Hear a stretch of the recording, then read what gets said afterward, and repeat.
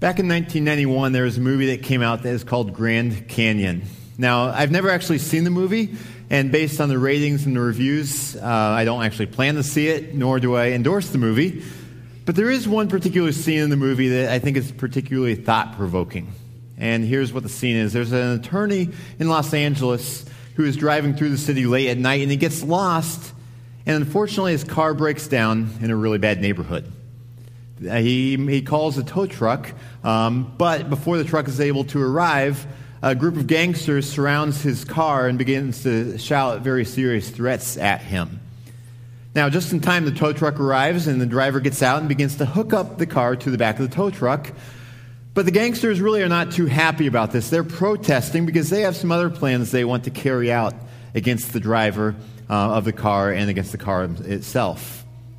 And then the tow truck driver identifies who the main leader is of that gang there, and in a very climactic moment, pulls that gang leader aside and says this to him. He says, "Man, the world ain't supposed to work like this. Maybe you don't know that, but this ain't the way it's supposed to be. I'm supposed to be able to do my job without asking you if I can. And that dude is supposed to be able to wait with his car without you ripping them off. Everything's supposed to be different than what it is here." And I think this is a mentality that really, if we look at our world around us, look at our lives, and are honest with ourselves, we probably share that same sentiment. This ain't the way it's supposed to be. We may use different grammar that's a little bit more accurate, but still, our world is not quite the way that we think it should be. I mean, you look at your job. You might work hard. You try to treat others around you well. You operate with integrity. But even still, you may get passed over for that job promotion that you want. You may get laid off. Your boss may be a jerk. Or you may invest so much time and energy into a special project, and then it just fizzles. The world ain't the way it's supposed to be, is it? You look at your relationships with those around you, and you think about the sting of insults that you receive sometimes. You think of just the cancerous effect that gossip and grudges can have on you. Or you think about relationships that really should be life-giving and full of love, but instead they're full of pain and strife. It ain't the way it's supposed to be. Or you think about how around the world there are 147 million children living as orphans. You see young girls who are caught up in sex trafficking. You see countless men who are addicted to pornography. You see how cancer and Alzheimer's and other diseases ravage people's lives. And you can't help but think this ain't the way it's supposed to be. Or even look at the everyday frustrations that we deal with. Broken washing machines, email that gets hacked, rude drivers all around us, bullies at school. The world ain't the way it's supposed to be, is it? At least that's the feeling that we oftentimes have. And I think it's easy to wonder, okay, God, if you really created the world, why is it so messed up these days? Well, that's a very relevant question. And I invite you to turn now in your Bibles to Genesis chapter 3. We're going to talk about that question today as we conclude our series called The Fall. It's a 3-week series where we're walking through Genesis chapter 3. And this series is really meant to lead us up to Easter, to help us understand the bad news of the brokenness of ourselves and of this world in order to more fully understand the good news of Christ's victory through his death and resurrection. And through this series, we're not merely walking through a passage of Scripture, we're also looking at a paradigm that we call this downward slope, or this downward spiral of how sin works itself out in our lives. It starts with deception, and after a person is deceived away from God's truth, they begin to doubt God. And those doubts bring about illegitimate desires, which brings about sin. After that sin, you begin to feel some shame about the sin. With that shame, you want to cover it up. You feel fearful, and then you start to scramble because you want to hide. You don't want other people to see you in your shame, your sin, and your fear. And today we're looking at the final 3 parts of this downward spiral: the shame, the fear, and the scrambling. I'm going to pray for us, and then we're going to dig into Genesis chapter 3. Our Father, we thank you that we can call you Father. We all recognize that we have certainly sinned against you, Lord. Scripture says all have sinned and fallen short of the glory of God. And Lord, we all in various ways have turned against you, but we thank you for your grace. And I pray now as we open the Scripture, open in Genesis 3, that you'll give us fresh insight and wisdom into understanding why the world is the way it is currently, but also how you are victorious over it. But in the meantime, Lord, as we await your final victory over sin and death and Satan, Lord, to give us clarity in how you are calling us to live here and now. We pray these things in Jesus' name. Amen. I'm going to read Genesis 3, 1 through 13 to set the context for our time together this morning. It says, "Now the serpent was more crafty than any of the wild animals the Lord God had made. He said to the woman, 'Did God really say you must not eat from any tree in the garden?'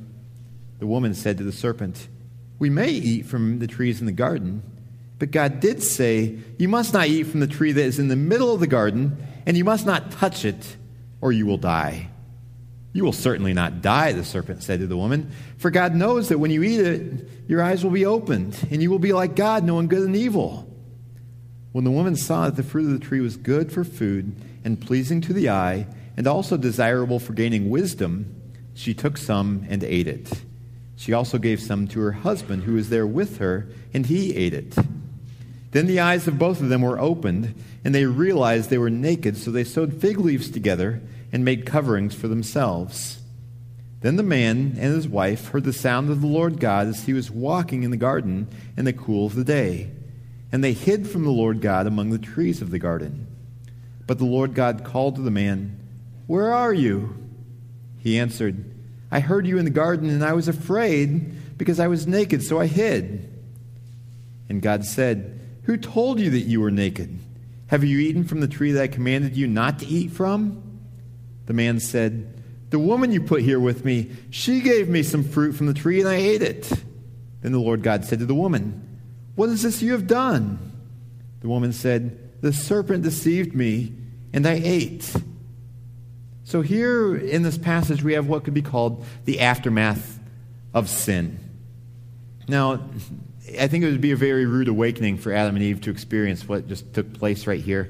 Because they thought by eating this forbidden fruit, they were going to get something really good, get this tremendous wisdom that would help them take a major step forward. But instead, you look at the first realization they came to after they ate that fruit. They looked down, looked at each other, and realized, we're naked.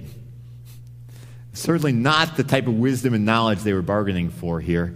And have you ever had those dreams where you're on a school bus or you're at work and suddenly you realize you forgot your shoes or you forgot your pants or you forgot something worse? I mean, it's kind of one of those bad dreams. It's amazing how a significant percentage of the people have had those dreams at times. It's a bad dream. And thankfully we wake up typically and realize, you know what? Thankfully, real life is not as bad as those dreams are. We don't typically forget our shoes or our pants or whatever. But for Adam and Eve, I imagine it kind of felt like that. But it was a dream that they could not wake up from. Really, what had happened when they ate from that fruit, from that tree they shouldn't have eaten from, they'd opened the door to a nightmare they could not escape. And what happened as a result was shame. Back in chapter 2, verse 25, we saw that Adam and his wife were both naked, and they felt no shame. They felt no shame, even though they were naked. This was a perfect picture of childlike innocence. I mean, who else besides little children run around naked and are just so full of joy and so happy and completely unashamed? I mean, children are the only ones I know who do that. But this is a picture of the innocence and the purity of Adam and Eve at that point before sin entered the world, that they too could be naked and unashamed. But then you look at what happened after they ate from that forbidden tree, and they realized that they were naked. They felt shame. Previously, there had been uninhibited openness and intimacy, and now only shame. And so they did what is really quite natural when you feel shame. They tried to cover themselves up. It says that they sewed fig leaves together to make coverings for themselves.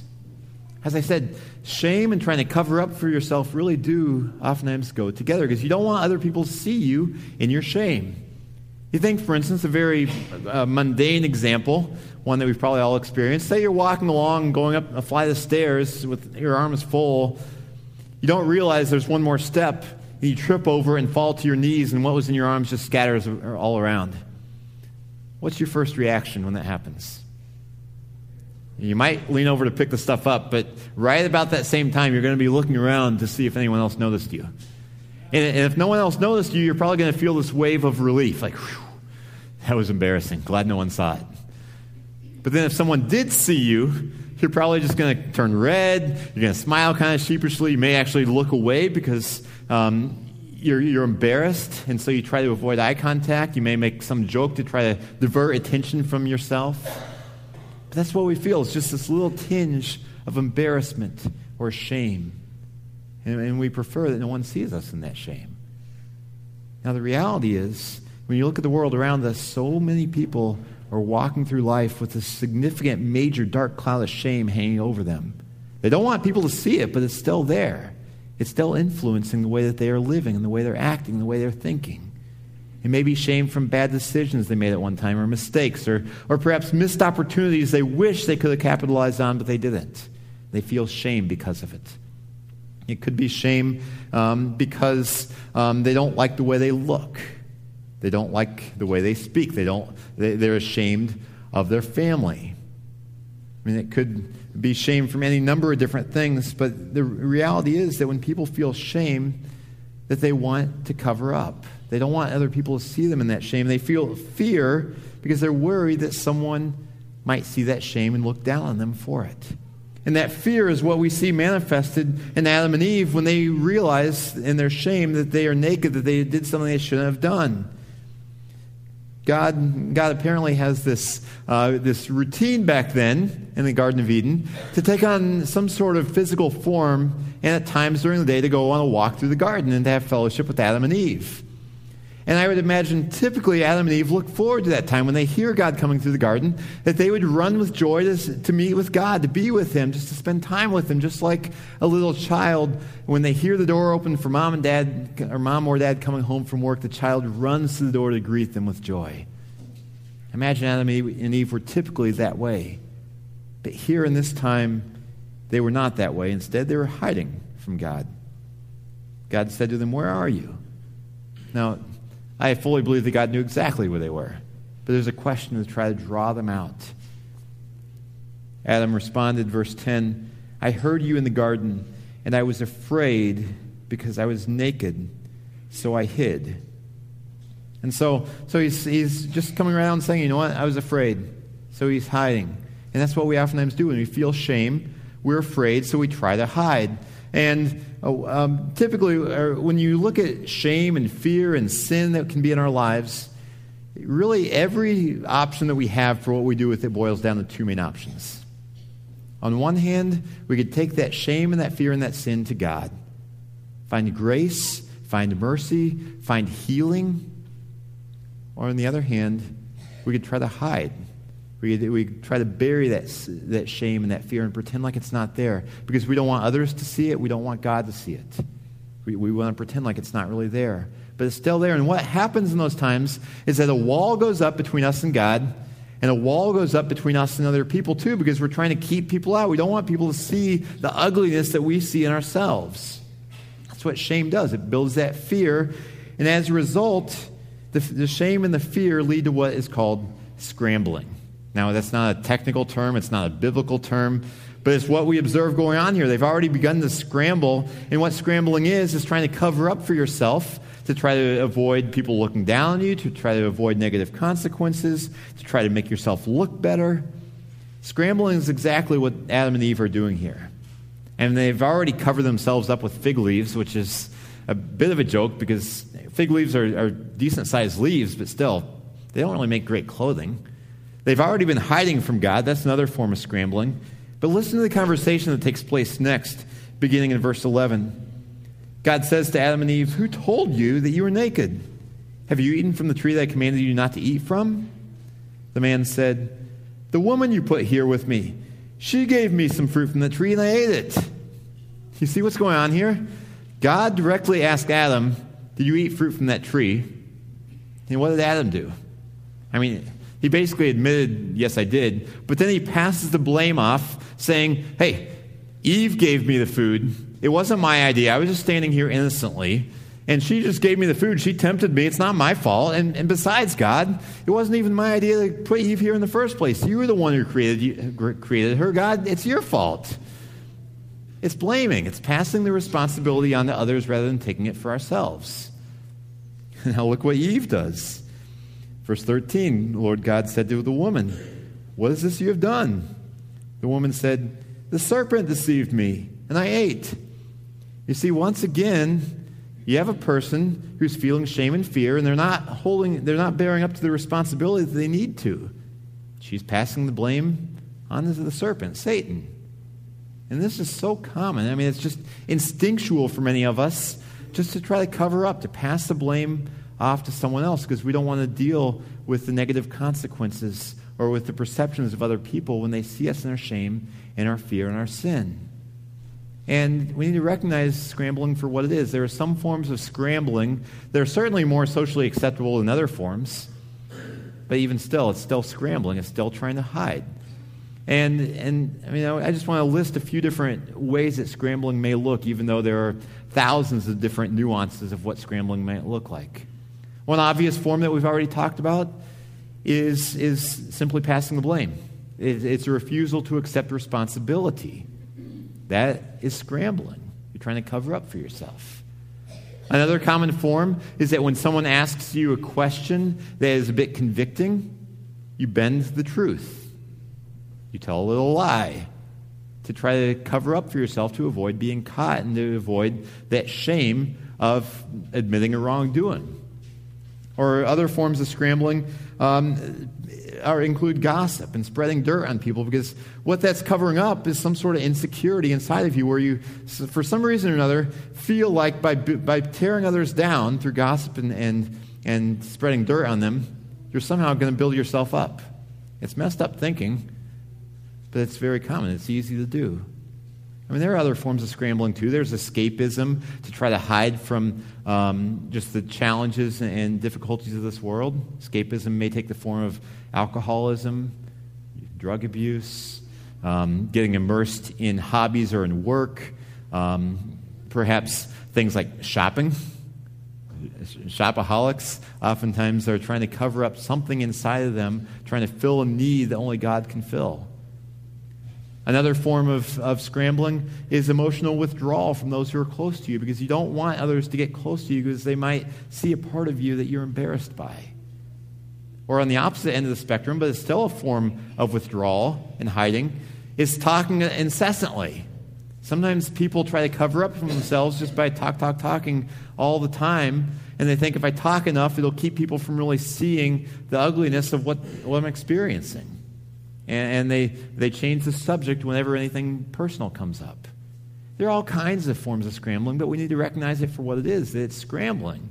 It's trying to cover up for ourselves to make ourselves look better in the eyes of others.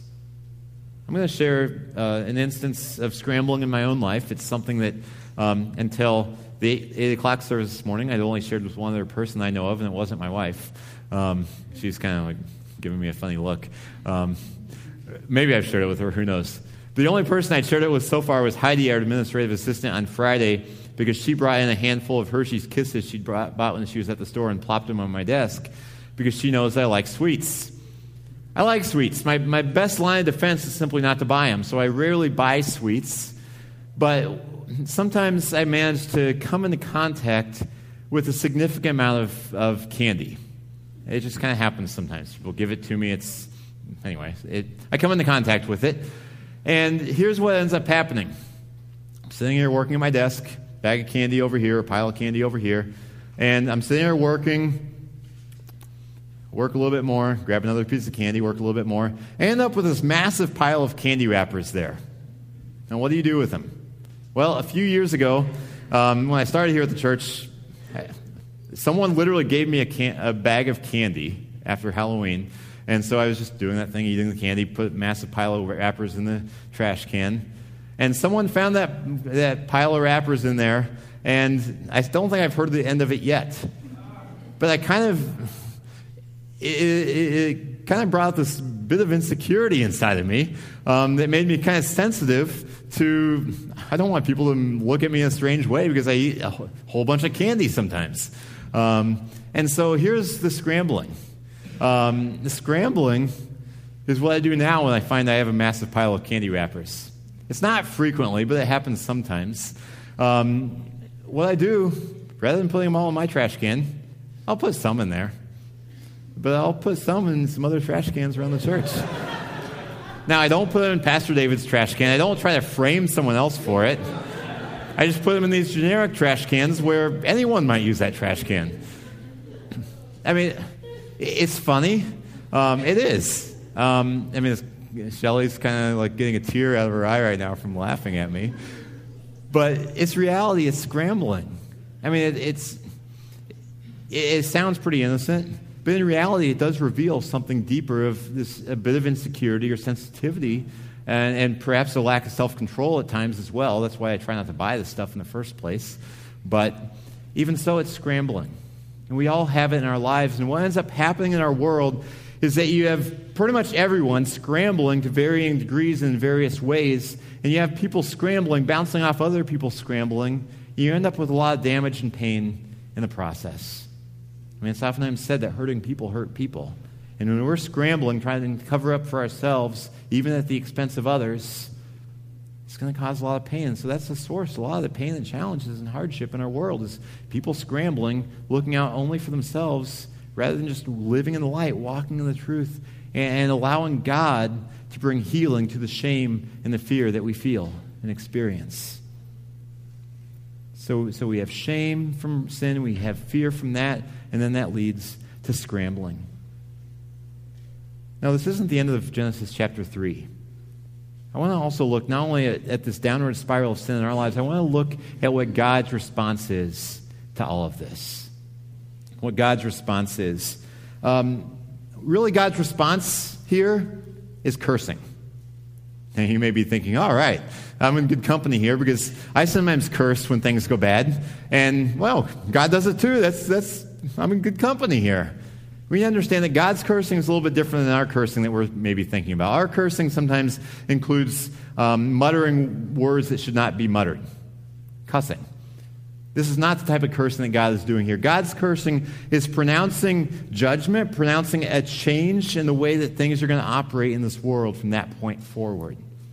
Now let's look at what this cursing is all about here. Picking up in verse 14, this is in response after Eve said, the serpent deceived me, he made me do it. It says, so the Lord God said to the serpent, because you have done this, cursed are you above all livestock and all wild animals. You will crawl on your belly, and you will eat dust all the days of your life. And so this is a curse pronounced literally on Satan. We need to understand that there is some symbolic imagery going on here, because even though it's addressing a serpent, Satan has been working through the serpent. It's not saying snakes eat dirt and that they once had legs and now they aren't going to have legs, they're just going to crawl on their bellies. That's not what it's saying here. It's symbolic language that's quite common throughout the Old Testament, that when it says that people are going to crawl on their bellies and eat dust or eat dirt, it's a sign of humiliation. And so God is saying to Satan, Satan, because you have done this, you are going to be humiliated. We'll get back to that point in a minute. God also, this curse extends to the realm of humans. Verse 16, to the woman he said, I will make your pains in childbirth very severe. With painful labor you will give birth to children. Your desire will be for your husband, and he will rule over you. And so if you're a woman who's ever given birth and experienced pain in that, you can thank Eve for your pain in childbirth. That was one of the consequences. Also, there's marital strife, which is still rampant in today's world. It says, your desire will be for your husband, and he will rule over you. In order to understand what's going on there behind that idea of your desire will be for your husband, I invite you to flip over to Genesis chapter 4, verse 7. There, it's the same word used in another similar context. There, God is speaking to a man named Cain, who is one of Adam and Eve's children. And Cain's dealing with some challenges here. And God says, if you do what is right, will you not be accepted? But if you do not do what is right, sin is crouching at your door. It desires to have you, but you must rule over it. So it's saying sin desires to have you. Sin desires to have you. It desires to control you, to master you, to turn your life upside down.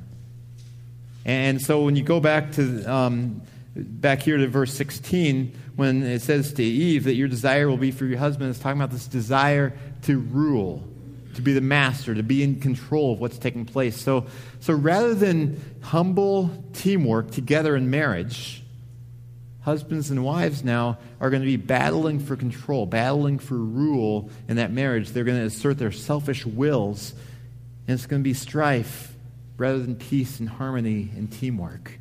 It's one of the consequences of the fall of humanity and of sin entering the world. Next, God says to Adam, because you listened to your wife and ate fruit from the tree about which I commanded you, you must not eat from it. Cursed is the ground because of you. Through painful toil you will eat food from it all the days of your life. It will produce thorns and thistles for you, and you will eat the plants of the field. By the sweat of your brow you will eat your food until you return to the ground, since from it you were taken. For dust you are, and to dust you will return. So we see here that work is frustrated as well. If you experience frustrations in your work, those frustrations descend from this curse on work. You see, the way the world operates fundamentally changed in many different ways as a result of sin entering the world. That's a part of the explanation of why the world is broken in the way it is now.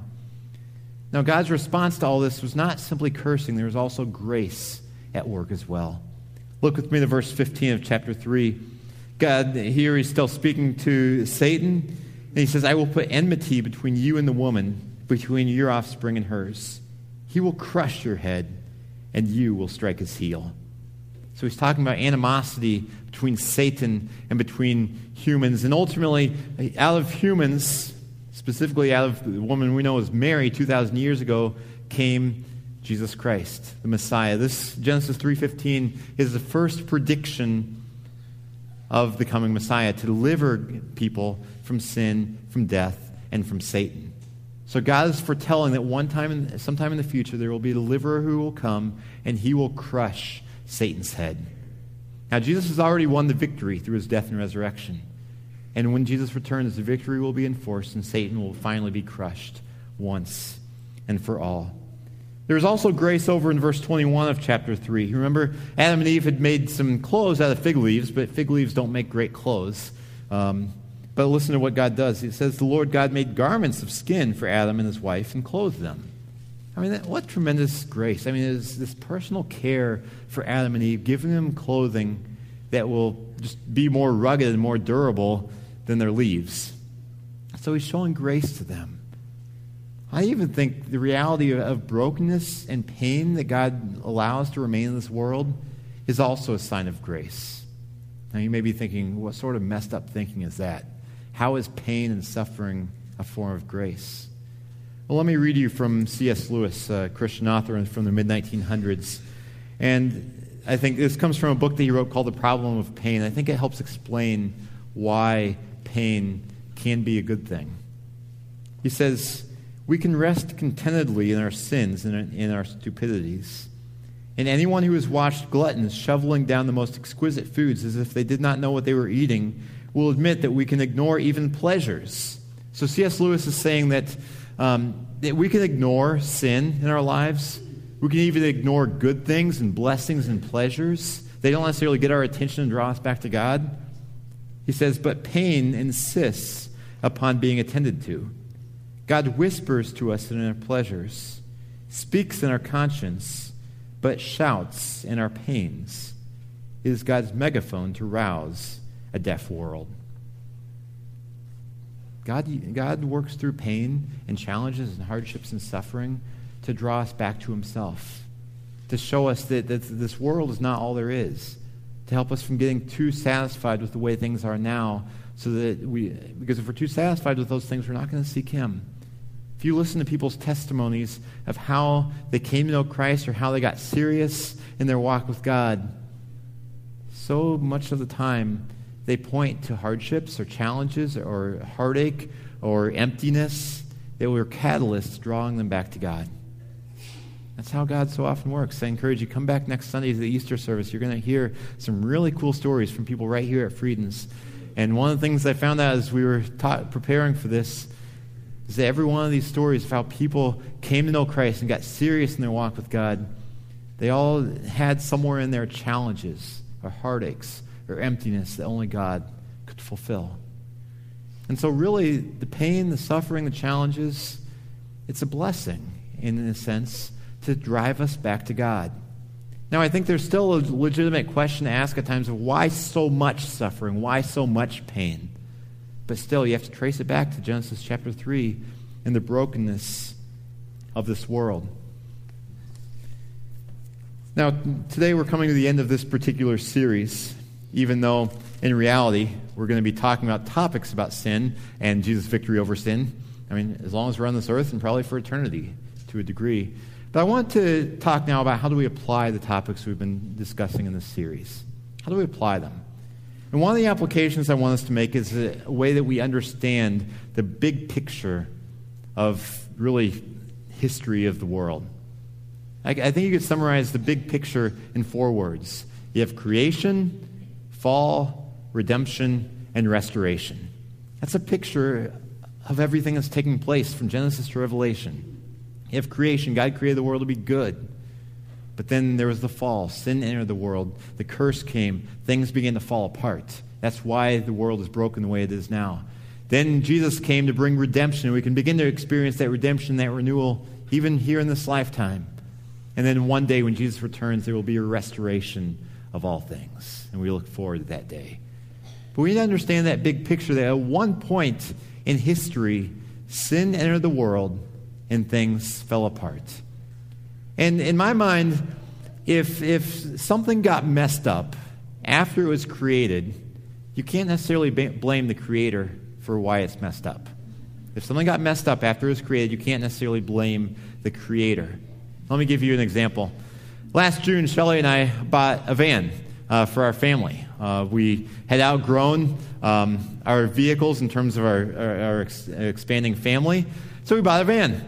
And this, it looks like a very nice van, doesn't it? It's serving us well. We like it. But when this van was very young, it was specifically 3,000 miles on it before we had it, it was in a moderate accident. There's a picture of it before we had it. When it was in an accident, the airbag went off. It evidently hit something pretty hard. They had to replace a lot of different parts up there.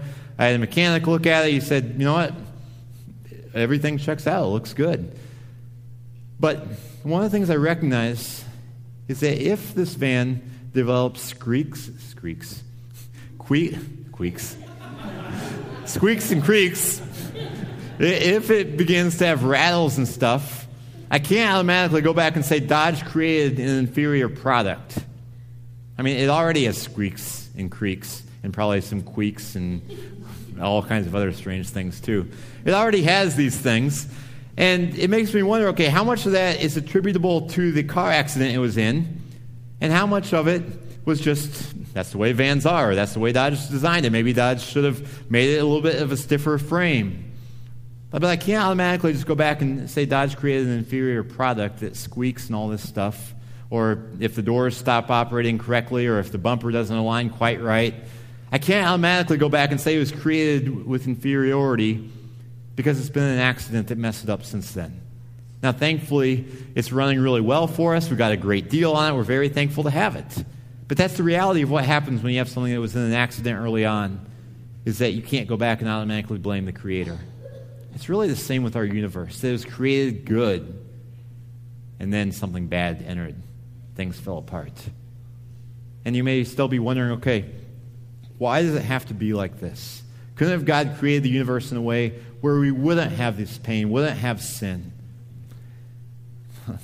A lot of people have discussed this down through the years. It's still not an easy question, but back in the 400s, like 400 AD, there was a theologian and church leader named Augustine. And he formulated, based on Scripture and based on reason, an understanding of how could the universe be like this? Why did God create the universe to allow for sin and rebellion? And more recently, a Christian philosopher named Alvin Plantinga summarized Augustine's teaching on this. I want to read you the summary. Plantinga writes, at bottom, Augustine says, it's that God can create a more perfect universe by permitting evil. So he's saying the universe is really better if it permits evil than if it doesn't permit evil. He says a really top-notch universe requires the existence of free, rational, moral agents. And some of the free creatures he created went wrong. But the universe with the free creatures it contains and the evil they commit is better than it would have been had it contained neither free creatures nor this evil. Now, that's pretty deep. You have to kind of get your mind around it. But basically what it's saying is that God did not want to create robots or puppets. He wanted us to freely choose to love him, to worship him, to follow him, to serve him. And we cannot freely make that choice if we are robots or puppets. He had to give us the freedom to choose to follow him or to not. Adam and Eve chose not to. Every one of us since then has chosen not to at times. And the consequence of that is that the world is broken. And I think that's a helpful explanation for why things are the way they are today. Now, that was the first application point from this series. Understand the big picture of the creation, the fall, the redemption, the restoration. The second application point is that we need to diagnose in our own lives that downward spiral when it occurs. Diagnose that in our own lives, because we all have sin, we all have shame, we all have fear, we all have scrambling. Diagnose what's going on in those situations.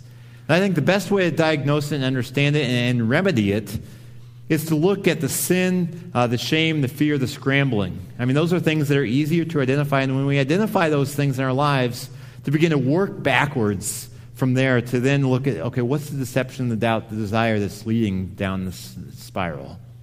Let me just give you one example.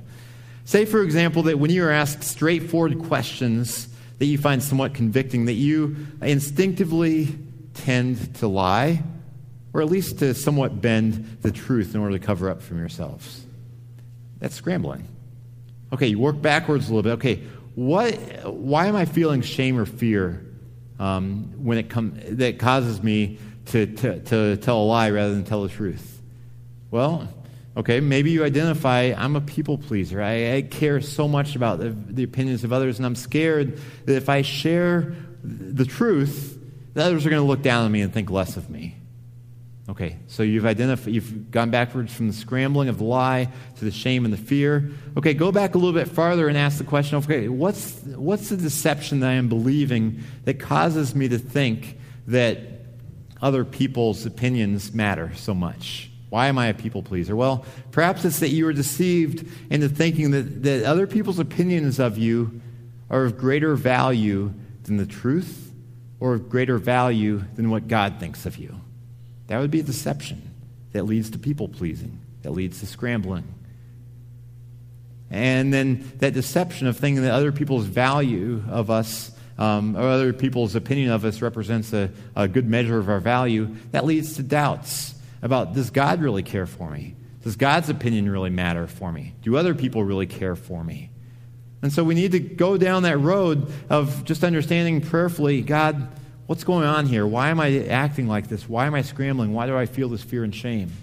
And then once we gain an understanding of it, begin to apply biblical truths there, the gospel truths, to help remedy it. For instance, in this particular case, it might be applying things like Jeremiah 31, about God loves us with an everlasting love. Romans 8:1, that if you are in Christ, there is no condemnation. So you don't have to fear other people, because God's opinion is what matters most. Larry Crabb, a Christian counselor, says this. He says, somehow we fail to grasp that God's acceptance makes anyone else's rejection no more devastating than a misplaced dollar would be to a millionaire. We foolishly believe that other people's acceptance represents a legitimate measure of our value. That's biblical gospel truth that you could apply to this situation if you find that you are a people pleaser, to remind yourself that, you know what? It's God's opinion that matters. Other people's value of me doesn't make that big of a difference if I recognize and internalize God's love for me. And so that's just an example of applying knowledge of this downward spiral to our lives to help us draw closer to Christ. Now, back here in Genesis chapter 3, we saw that there is sin, and then there is cursing of the world. There is still grace here. Now, listen to what happens in verses 23 and 24. So the Lord God banished Adam from the Garden of Eden to work the ground from which he had been taken. After he drove the man out, he placed on the east side of the Garden of Eden cherubim, which are angels, and a flaming sword flashing back and forth to guard the way to the tree of life. So what we see here is that Adam and Eve were expelled from the Garden of Eden and no longer had access to the tree of life. And you know what? We still experience that same thing today. We know we're certainly not in paradise today, are we? We don't have access to the tree of life anymore that nourishes us deeply and richly. But we look ahead to that time when everything is restored, when Jesus comes back to finally instill his ultimate victory. I want to flip to the opposite end of the Bible, Revelation 21 and 22. Listen to what it's going to be like when Jesus comes back and restores all things. The Apostle John writes in this vision that he sees, he says, "Then I saw a new heaven and a new earth. For the first heaven and the first earth had passed away, and there was no longer any sea. I saw the holy city, the new Jerusalem, coming down out of heaven from God, prepared as a bride, beautifully dressed for her husband. And I heard a loud voice from the throne saying, 'Look, God's dwelling place is now among the people, and he will dwell with them. They will be his people, and God himself will be with them and be their God. He will wipe every tear from their eyes. There will be no more death, or mourning, or crying, or pain, for the old order of things has passed away.'" I'll jump over to chapter 22, verse 1. "Then the angel showed me the river of the water of life, as clear as crystal, flowing from the throne of God and of the Lamb down the middle of the great street of the city. On each side of the river stood the tree of life." So you see, the tree of life will one day again be ours to partake from. "This tree of life will be bearing 12 crops of fruit, yielding its fruit in every month. And the leaves of the tree are for the healing of the nations. No longer will there be any curse." See, the curse that still rules now. We still feel the effects of it now. But one day, there will be no more curse. God will wipe away all the tears, all the mourning, all the sin, all the shame, all the fear will be gone. And we'll be standing in the presence of God. I'm looking forward to that day, and I hope you are too. I encourage you to come back next week as we celebrate the victory of Christ on Easter Sunday. Let's pray. Our Father, we thank you that you are victorious. And we thank you that you're willing to pass that victory on to us. And I pray that you will help us between now and this day that we anticipate when everything will be restored. Lord, we pray that you'll give us perseverance between now and then, that you will give us the grace that we need to follow you faithfully. Lord, help us to fix our eyes on you and not get so caught up in the challenges of this world that we get discouraged and downtrodden, but that we will remember that you are victorious and that we will live with freedom, with confidence, and with life, not with shame, with fear, or with condemnation. For we know that in Christ there is no condemnation, for the law of the Spirit of life has set us free from the law of sin and death. We thank you in Jesus' name. Amen.